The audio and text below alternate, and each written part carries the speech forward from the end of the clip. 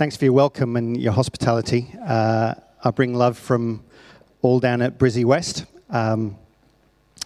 We like to come up this way. It's a little bit warmer for us. Out at Ipswich in the mornings, I tell you, you wouldn't find many people down our way with shorts on. Give it another month, and then it'll be a bit more inviting. You don't know me at all.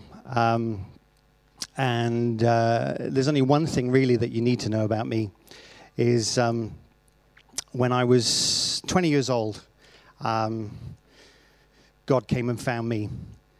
And since that moment, it's been 20 years of following after him. And he has been my sole sufficiency and what I've needed along the way. And I don't know what tomorrow holds. I don't know what next year holds. But I know one thing is that I've got God and that he will always be with me in that walk. So I want to share with you today out of just some of the things that he's taught me along the journey.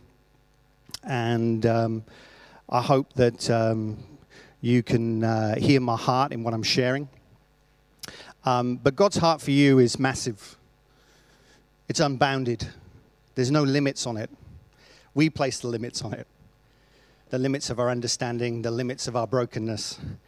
But I want you today to capture something of what's possible when we make room for him.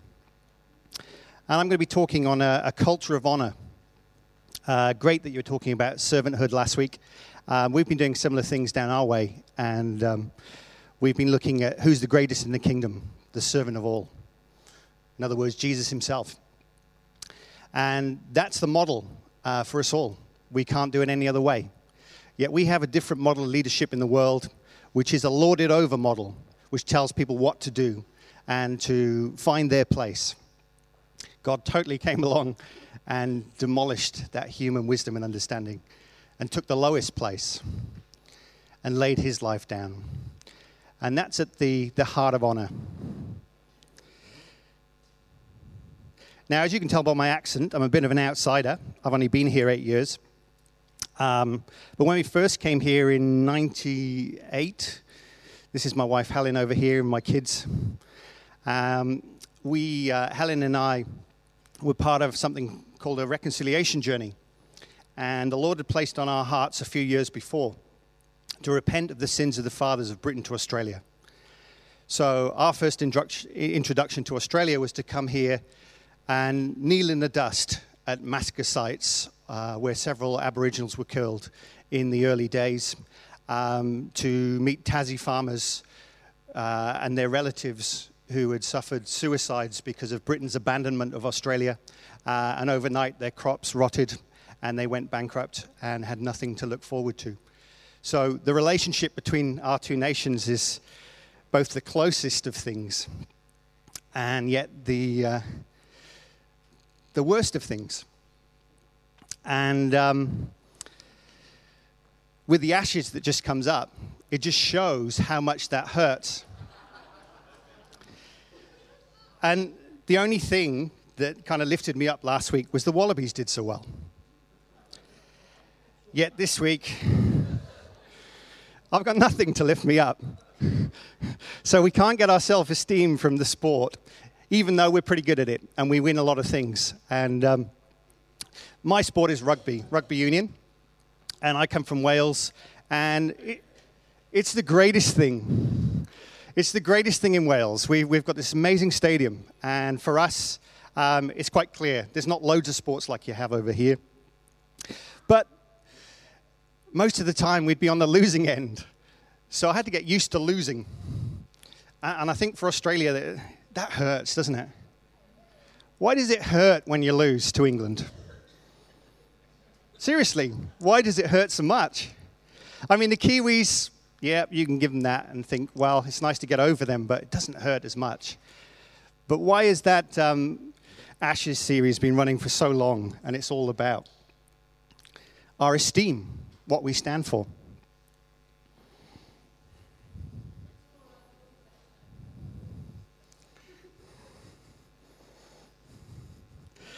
Now, Who likes holding doors open for other people? Okay. I was brought up that that was the polite thing to do. Yet there's one time, I think I was at university still, and I held a door open for this girl, and she stands looking at me with this frown, saying, "What are you doing? You can't hold the door open for me. That's sexist." And I said to her, "Well, I hold it open for blokes as well. Is that okay?" She said, "Oh, well, in that case, I'll make an exception and I'll walk through." So sometimes you can't even do the right thing when you try. But all this stuff comes from honor. And I kind of grew up in the 70s in Wales, in a small town, pretty down-to-heel place. And, it was pretty old-fashioned. People were pretty genuine, but hard up. But what we could give one another was honor.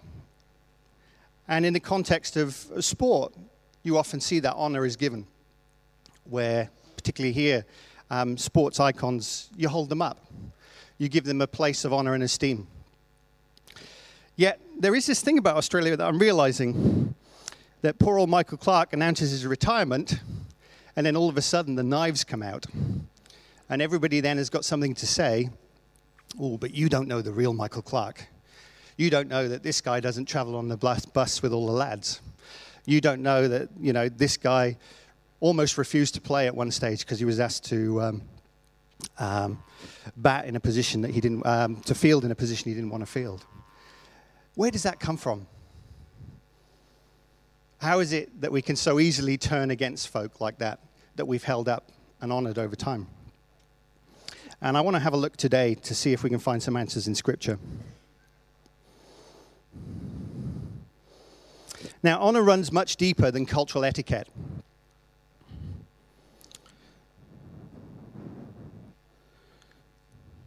But what exactly is honor? And I want us to turn to Mark chapter 6, verses 1 to 6. And we'll see how Jesus was treated in his hometown. So if you've got your phones or your Bibles with you, Mark chapter 6, 1 to 6. I hope nobody's preached on this last week or the week before. Maybe God wants you to hear it twice. Okay, so Jesus left there and went to his hometown, accompanied by his disciples. When the Sabbath came, he began to teach in the synagogue, and many who heard him were amazed. "Where did this man get these things?" they asked. "What's this wisdom that has been given him, that he even does miracles?" So they acknowledged all of that. Look at what happens next. "Isn't this the carpenter? Isn't this Mary's son and the brother of James, Joseph, Judas, and Simon? Aren't his sisters here with us?" And they took offense at him. Jesus said to them, "Only in his hometown, among his relatives, and in his own house is a prophet without honor. He could not do any miracles there except lay his hands on a few sick people and heal them. And he was amazed at their lack of faith." Up until this point, Jesus has demonstrated his authority by healing all kinds of diseases, even raising people from the dead. He demonstrated his power of authority.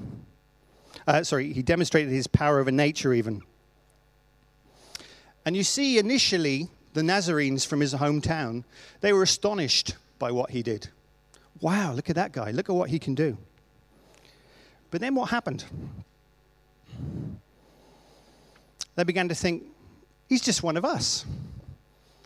Hold on a minute, there's his brothers and there's his sisters, and they wanted to bring him down to their level.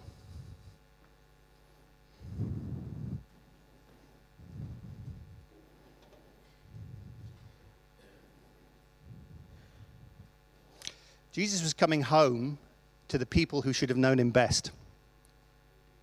And yet the welcome he received was, "Nah, you're no big great shake. You're just doing these things, just to get some attention for yourself. We just need to keep you in your place. You're just this small hometown boy, and we want you to know it.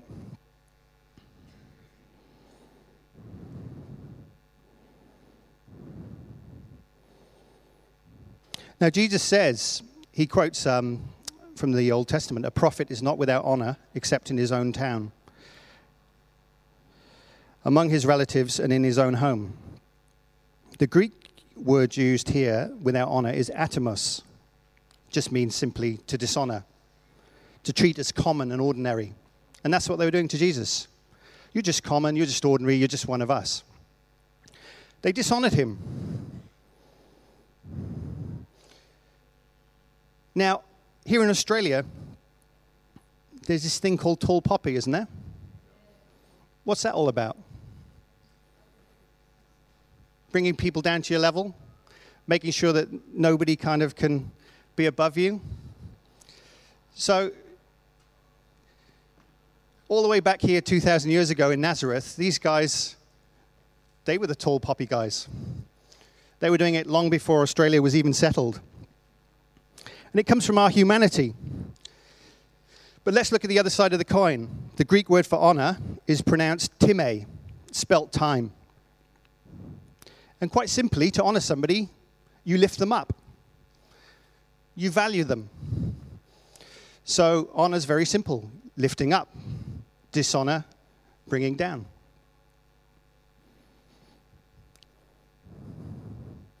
Honor elevates and dishonor depresses.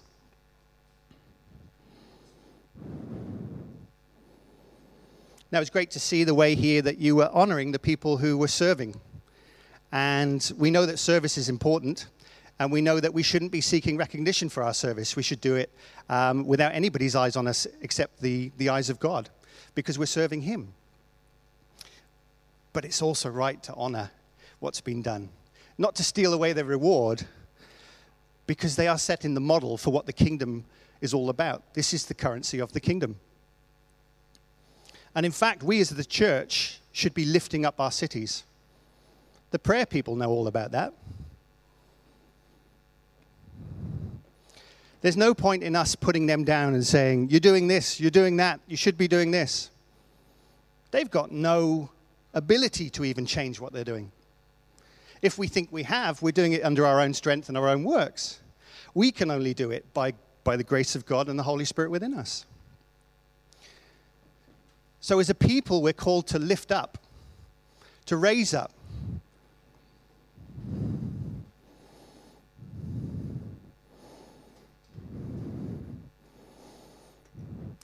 Now, my daughter, my eldest daughter, Keris, she's 15.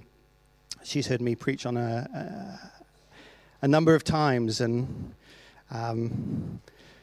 there's very few things I think that stuck. But this really stuck with her.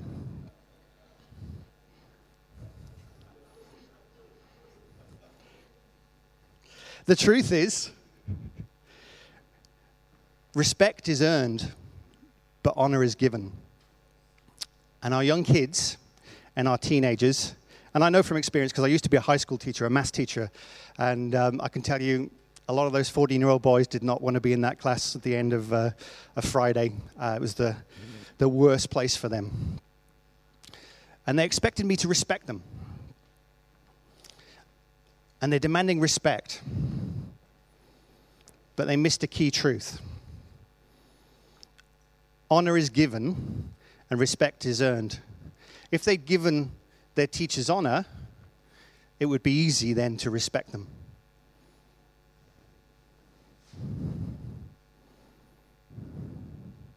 And you know, when you give somebody honor, you create a space for them to take on something new, to leave the old behind. You invite them into a larger space. So honor actually empowers. It may seem that you're taking the lowest place when you're lifting somebody else up, but what you're doing is empowering. So let's return again to look at this scripture and see the depths of just dishonor that Jesus was subject to. Hadn't he shown that he was Lord over all? Nature, demons, sicknesses, diseases. They knew all of that. They saw the miraculous. Yet what couldn't they give him? honor. They wanted him to be common and ordinary, because in their mind, well, if he was that, it made them this. That was their problem. Jesus wasn't doing that. Jesus was wanting to lift them up.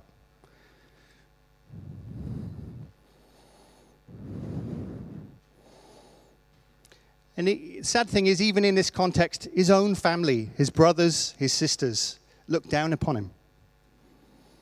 The ones who knew him the best.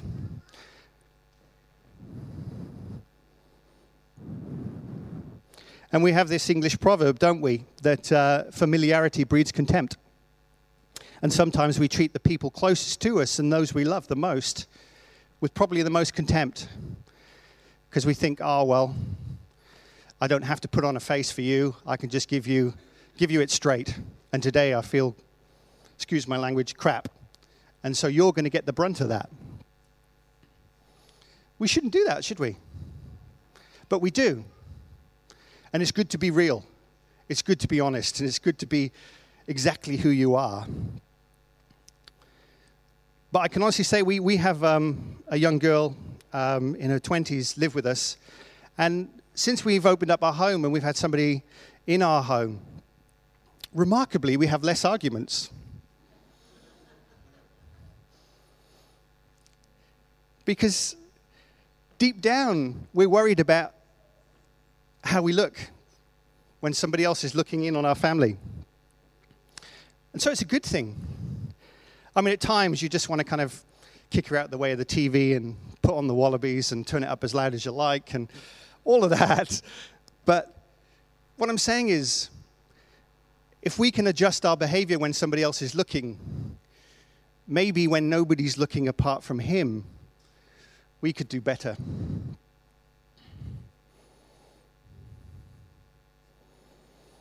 What were the consequences of dishonor? Now, this should really rock your theology, I think. It says in Scripture, Jesus was unable to do any miracles there, except heal a few people. I'm sure you would have been happy if you were one of those healed people. You would have been leaping and praising God, but Jesus was unable to do any miracles. Isn't he the Lord of Lords, the King of Kings, who spoke the world into being? So something fundamentally needs to kind of rattle our understanding here to think, well, wow, what was it that stemmed the flow of the miraculous? Dishonor.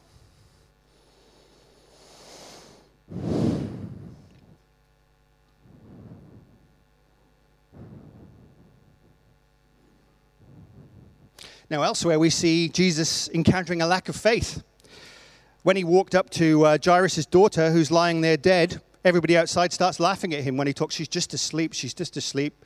And so he clears them all out, has a few of his chosen disciples and Jairus' and his wife, I think. And he raises the little girl from the dead, Talitha Kum. Wake up, little lamb, Talitha Kum. And she rises from the dead. So Jesus could do miracles when he encountered a lack of faith. So faith is not the issue here. The missing ingredient in Nazareth was honor.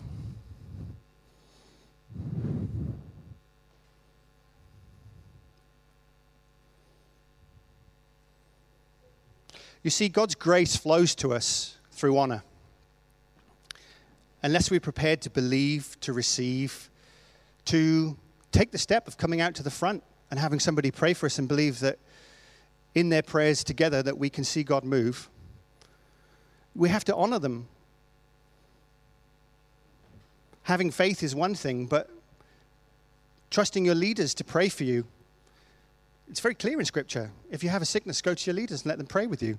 Now, I'm not saying you just have to go to your leaders, because in Vineyard, we know you're all leaders, in fact.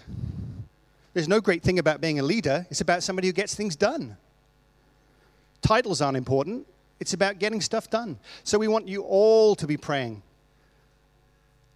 and seeing people encounter the love of God and the power of his Holy Spirit.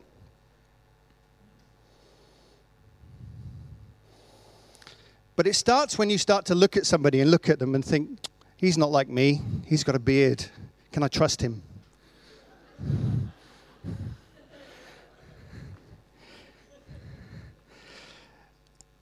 You know the thing, don't judge a book by its cover. What do? We judge a book by its cover. I'm in publishing as well, Christian publishing, and I can tell you there's a lot of rubbish books out there when you look at the covers that they produce.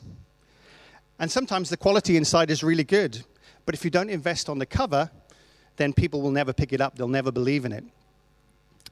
But we've got to go beyond, because it's not what's on the outside that makes somebody special. Jesus made that very clear. It's what's within us. Now, just believe here that the same power that raised God from the depths of hell to the highest heaven is in you. So when you're coming to somebody else and you're asking them to pray with you or anything, mow your lawn, you're asking them to do it with God in them. You're coming to God himself. And sometimes we miss that and we just focus on the people. What's his score? Who's got the biggest lineup at the front? In church, we really screw things up with our,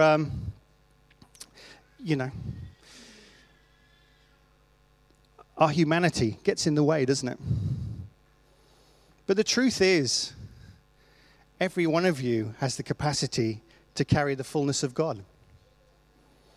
But that fullness, as we know in Ephesians, will only be expressed when we can prefer one another and see that together, only together, can we contain this great reservoir of love that God wants to pour out on the earth.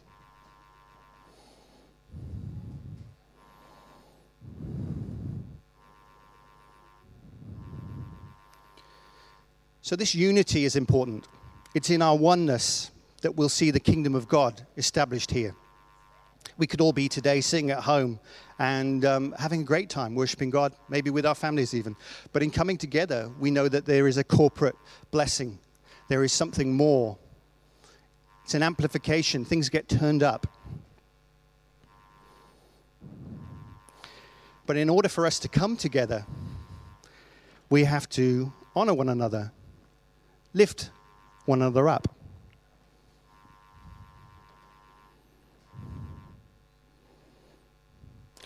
Now, as a church leader, church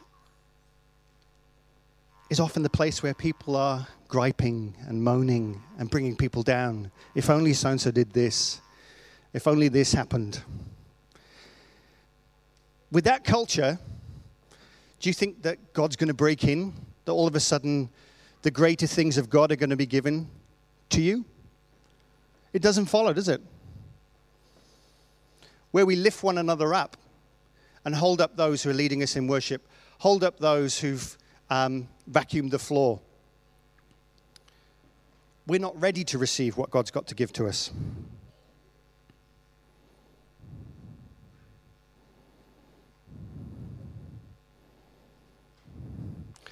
Now, very quickly, I'll do a quick run through of what the Bible says about who we're to honor. There's some very key categories that we need to honor. First of all, parents. Number one,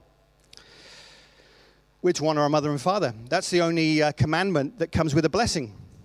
Incredible blessing. If you honor your mum and dad, you'll live long in the land.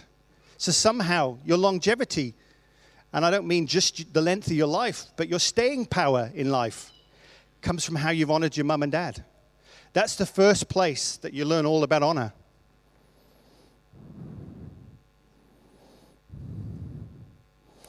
We're also called to honor those in authority. Anastasia Palaszczuk.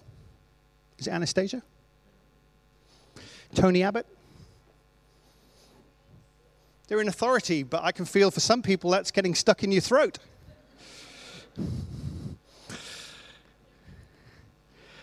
Because what God has put in place, although it's corrupted, is an image of heaven itself. Our great foe, he did the one thing that can't be redeemed. The devil can never be won back from what he's done. He set himself up against God, and he sees himself as greater than God. And he managed to take a third of the angels with him, and they were cast down. Now, he had no problems knowing the truth of who God was. There was no veil for him to see what was going on, and yet he still chose to dishonor.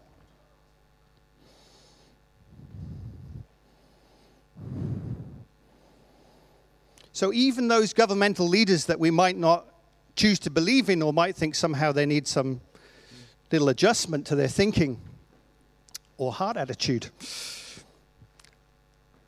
somehow we need to hold them up and esteem them as leaders. Now, I'm not suggesting here some kind of British system and the monarchy. People put that on me all the time and think that, that's the way to go. There is something at the heart of Australia that I think holds a hope for the future of humanity. That we can raise up the underdog, that we can lift up the weak, that we can stand for those that have no voice. That sounds like what Jesus said himself, doesn't it? Now, that's the best of Australia. On one level, we're the most level society. Do you know we're the richest society on earth? Do you know that? The median, is the middle. This is my maths teaching coming out now. So the middle value of the wealth of an Australian is much higher than the middle value of the wealth of an American. Because their society, although it's got a higher average when you take into account the incredible Donald Trumps, and it would be hard to honor him as a leader, wouldn't it?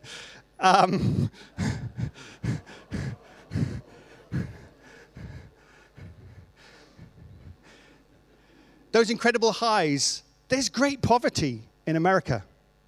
You can walk down certain streets and, wow, you could be walking through Africa.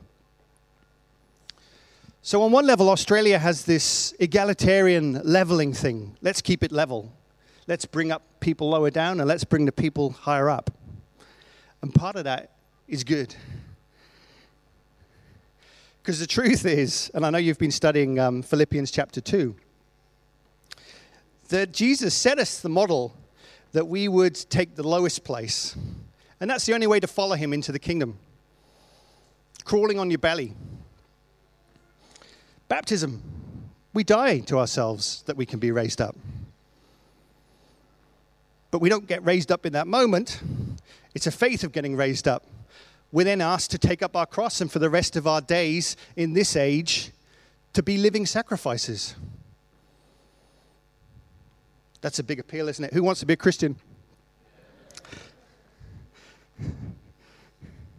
But when we understand the truth of how great he is and how low he came to lift us up, that's somebody that you want to worship.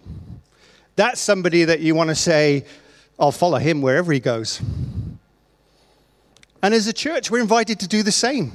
Can you imagine if we walked to Anastasia Palaszczuk and we had that same attitude of Jesus, that attitude of humility? We're nothing. But by the way, the Lord has told us, if you do this, this, and this, we believe that we could lift all those people out of poverty in our city. If you come with the right attitude, amazing things can happen. I'll just throw in a story here that I only heard yesterday. We have a couple in our church that run a refugee ministry called Helping Hands, Ken and Ros Myers. And recently, they've had a young asylum seeker, a refugee, an illegal immigrant who came on a boat. He was from Iran. And on this journey, he landed here on these shores and within a few months encountered the one and only true living God. He was a Muslim. He knew the Quran. He knew what Muslims believed. But he'd never encountered the Christ that we know.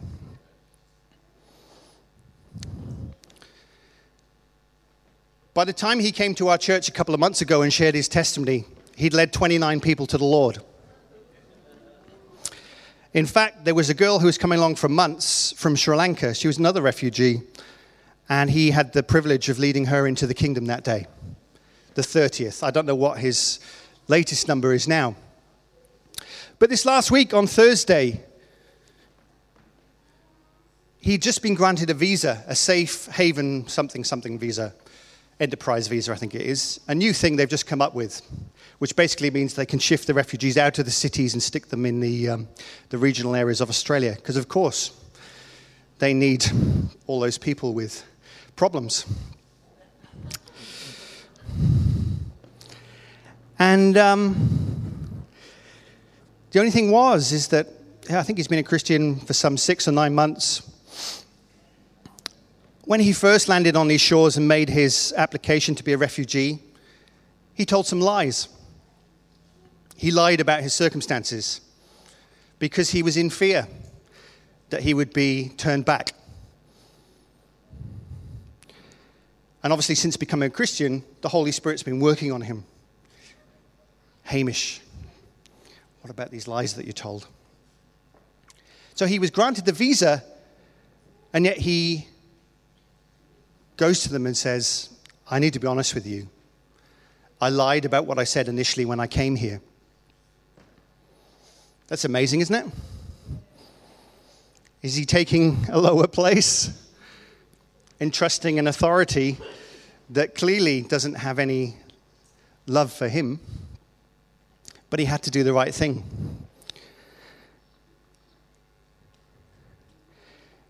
And so on Thursday, he had an interview, and the lady said to him, you do understand that at the end of this interview, you will be taken into detention. And he said, I didn't understand that, but if that's God's will, then so be it. I need to tell you the truth. And so he told this lady the truth. And he said, I became a Christian. And she said to him, I don't believe you. What does it mean to be a Christian?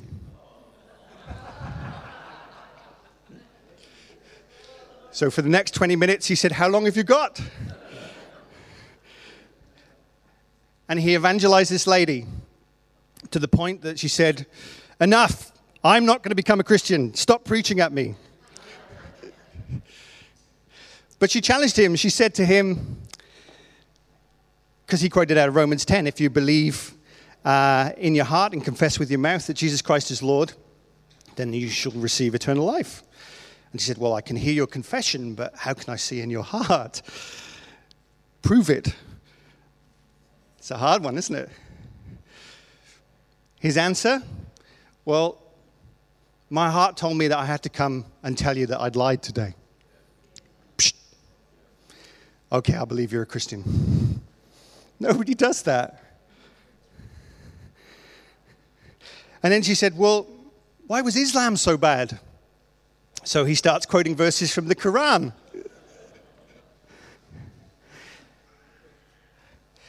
And this lady jumps on Google, looks it up. It says exactly what you say. Okay, I'm a believer. This is what we're going to do. We're going to refer your case to the minister, and you can go free today. Does it sound like Paul in prison? Amazing, isn't it? I can't tell you that, but just to say this young man is already having an impact on his home nation in Iran, and remarkable things are happening.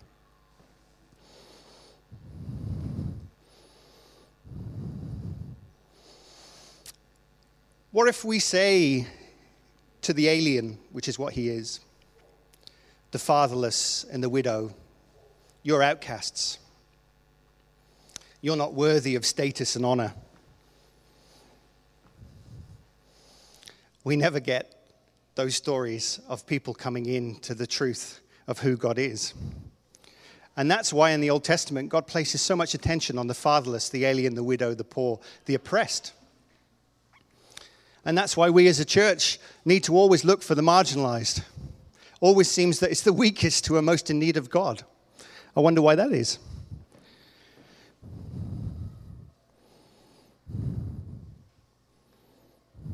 Anyway, I got a little bit off.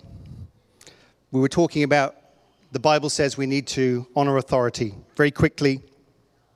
Also says, I won't quote the verses for you because you can look them up.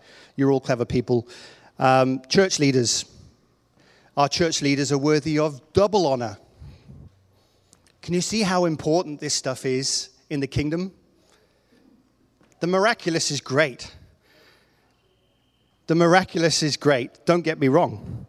And I know that this church will lead the Vineyard movement in the miraculous. You have an anointing on you for such things. But I want to call you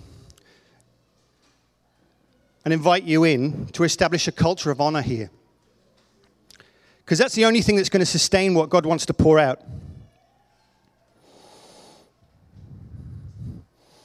And if you're thinking this is all a bit about leaders, and here he is, a leader saying, leaders, leaders, leaders, that's not it. Do you know the amazing thing? The Bible tells us to honor one another, to lift one another up, to prefer one another above ourselves, not only think about our own needs, but put others' needs first. Do you know, in some sense, that's more powerful than raising somebody from the dead? Because the gifts of the Spirit, which we so dearly need to show the reality of the kingdom here, in this age, the kingdom now, is only pointing to the kingdom to come, the kingdom not yet. And that kingdom reality, we won't need the gifts. Read Corinthians. We don't need the gifts. In the new age to come, what remains? Faith, hope, and love, the greatest of all. It's these things of character which need to be present in the church. Because if we can honor one another, Jesus says in his final prayer, make them one. So that what? The world will know. Why didn't he pray, give them all the gift of the miraculous so they can raise everybody from the dead? Why didn't Jesus say that? I know this is probably rocking your world. That would have been a lot easier. That would have been a lot easier than coming here and preferring somebody and recognizing that they're better than you. And when they step on their toes saying, that's all right, let's forget about it. And genuinely forget about it. It's so hard for us. We're these mortal, frail creatures. Paul talks about the sinful nature. But within us is this spark, this energy of life. You've heard a lot about the nuclear bomb being, you might not watch docos like I do, being the greatest power in the universe. Who created that power? Who locked away that energy in that little atom? He did. You have that same power within you to explode in the face of your communities and to change it.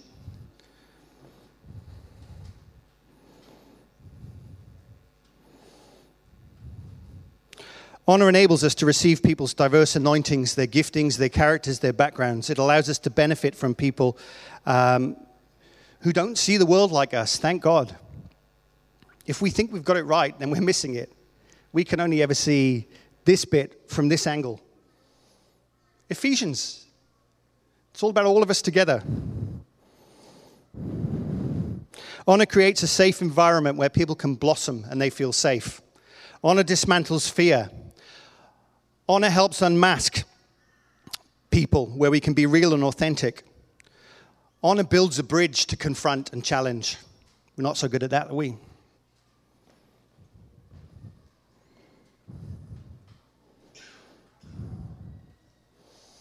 We need to say to one another, you're royalty. Why aren't you acting like it? Call one another to a higher place. And the last thing, most critically, we need to honor God. And that's why all this other stuff is broken down, because we do not honor God and we do not give him his rightful place. Remarkable, isn't it, that the God of high heaven should come down and take that position on the cross and say, actually, this is the way. This is the way. And 2,000 years on, the church is a long way to catch up with that, doesn't it? In Isaiah 29:13, we read, "These people come near to me with their mouth and they honor me with their lips, but their hearts are far from me." Our world desperately needs the restoration of this biblical value of honor.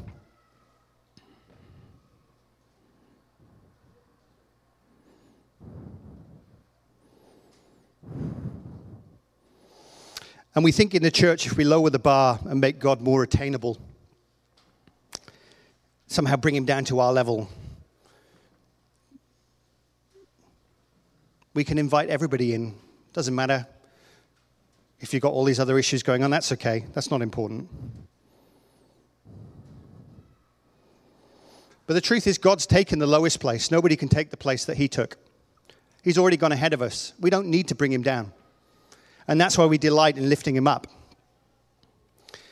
But did you see what he said to his disciples on the final night of his ministry before he went to the cross? And he'd said it to them before, but they just didn't get it. I need to wash your feet because you need to wash each other's feet. I hate those embarrassing things where they wash feet on stages. That's just like so...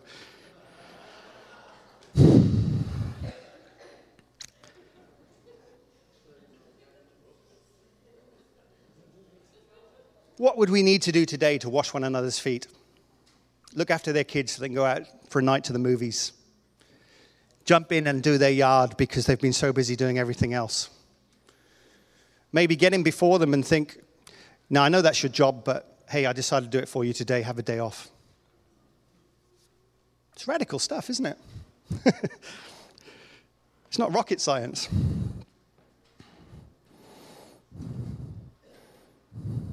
If we truly adopt that attitude of Philippians 2, that attitude of humility where we become servants of all, then this church is going to have such a better life. It's going to be a fun place to be around. But I want to bring you back to this key text and make this point. It was dishonor that stemmed the flow of the miraculous. So here's what I want you to catch. The key to the miraculous is developing a culture of honor.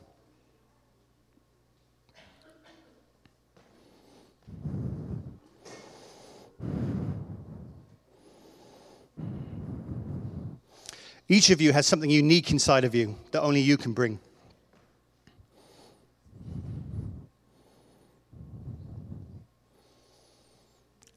Only together can you manifest the reality of who God is. Even going back to the beginning, I created them male and female, that together they image God. The whole design of creation is that we find one another. These million parts that have exploded in the Big Bang of humanity come back together again. And they come back knowing who they really are and who he really is. And that's when you'll display your full potential as sons and daughters of the King. And in truth, when you make room for other people's freedom, that's when you'll find yours. When you lift them up, when you put them first, when you pray that these kids can prophesy better than you can prophesy. Do you know, in their way up, I asked the Holy Spirit for a word, and he gave me Matthew 18:6, about whoever causes one of these little ones to sin, it's like having a millstone thrown around their neck, and it'll be better for them. Otherwise, it's obvious. The enemy is so threatened by what you're doing with your kids. But we need to take the authority as parents, as adults, to say, take your hands off. Get that millstone, put it around your neck, and get under the sea. Because that's the destiny for all these fallen angels. They're going down to the depths. When we exalt the little ones, the weakest ones, and lift them up, the truth of our kingdom is shown because it's upside down. If you think you're great and noble, I'm sorry, the only way for that rich young ruler is to take the lowest place. It's a hard one, isn't it? Sounds so easy to do.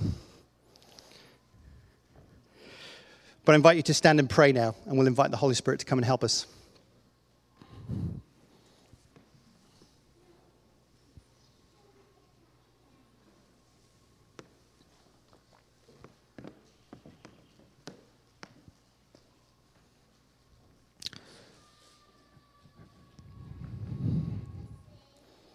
Father God, I thank you that you are who you are. Lord, that you don't lord it over us and rule over us in a way that we understand of ruling. Lord, but you sent Jesus to teach us what it meant to serve and lead and rule. And Lord, I just pray for my brothers and sisters here in Vineyard. I prefer them. I want them to be ahead of us all in developing the gifts of the Spirit, seeing prophecy unloosed. Let heaven come to earth in this place, and let it go out from here to touch the world around. We pray, Lord, for a loosing of your gifts right now. Those that have them, let them be increased.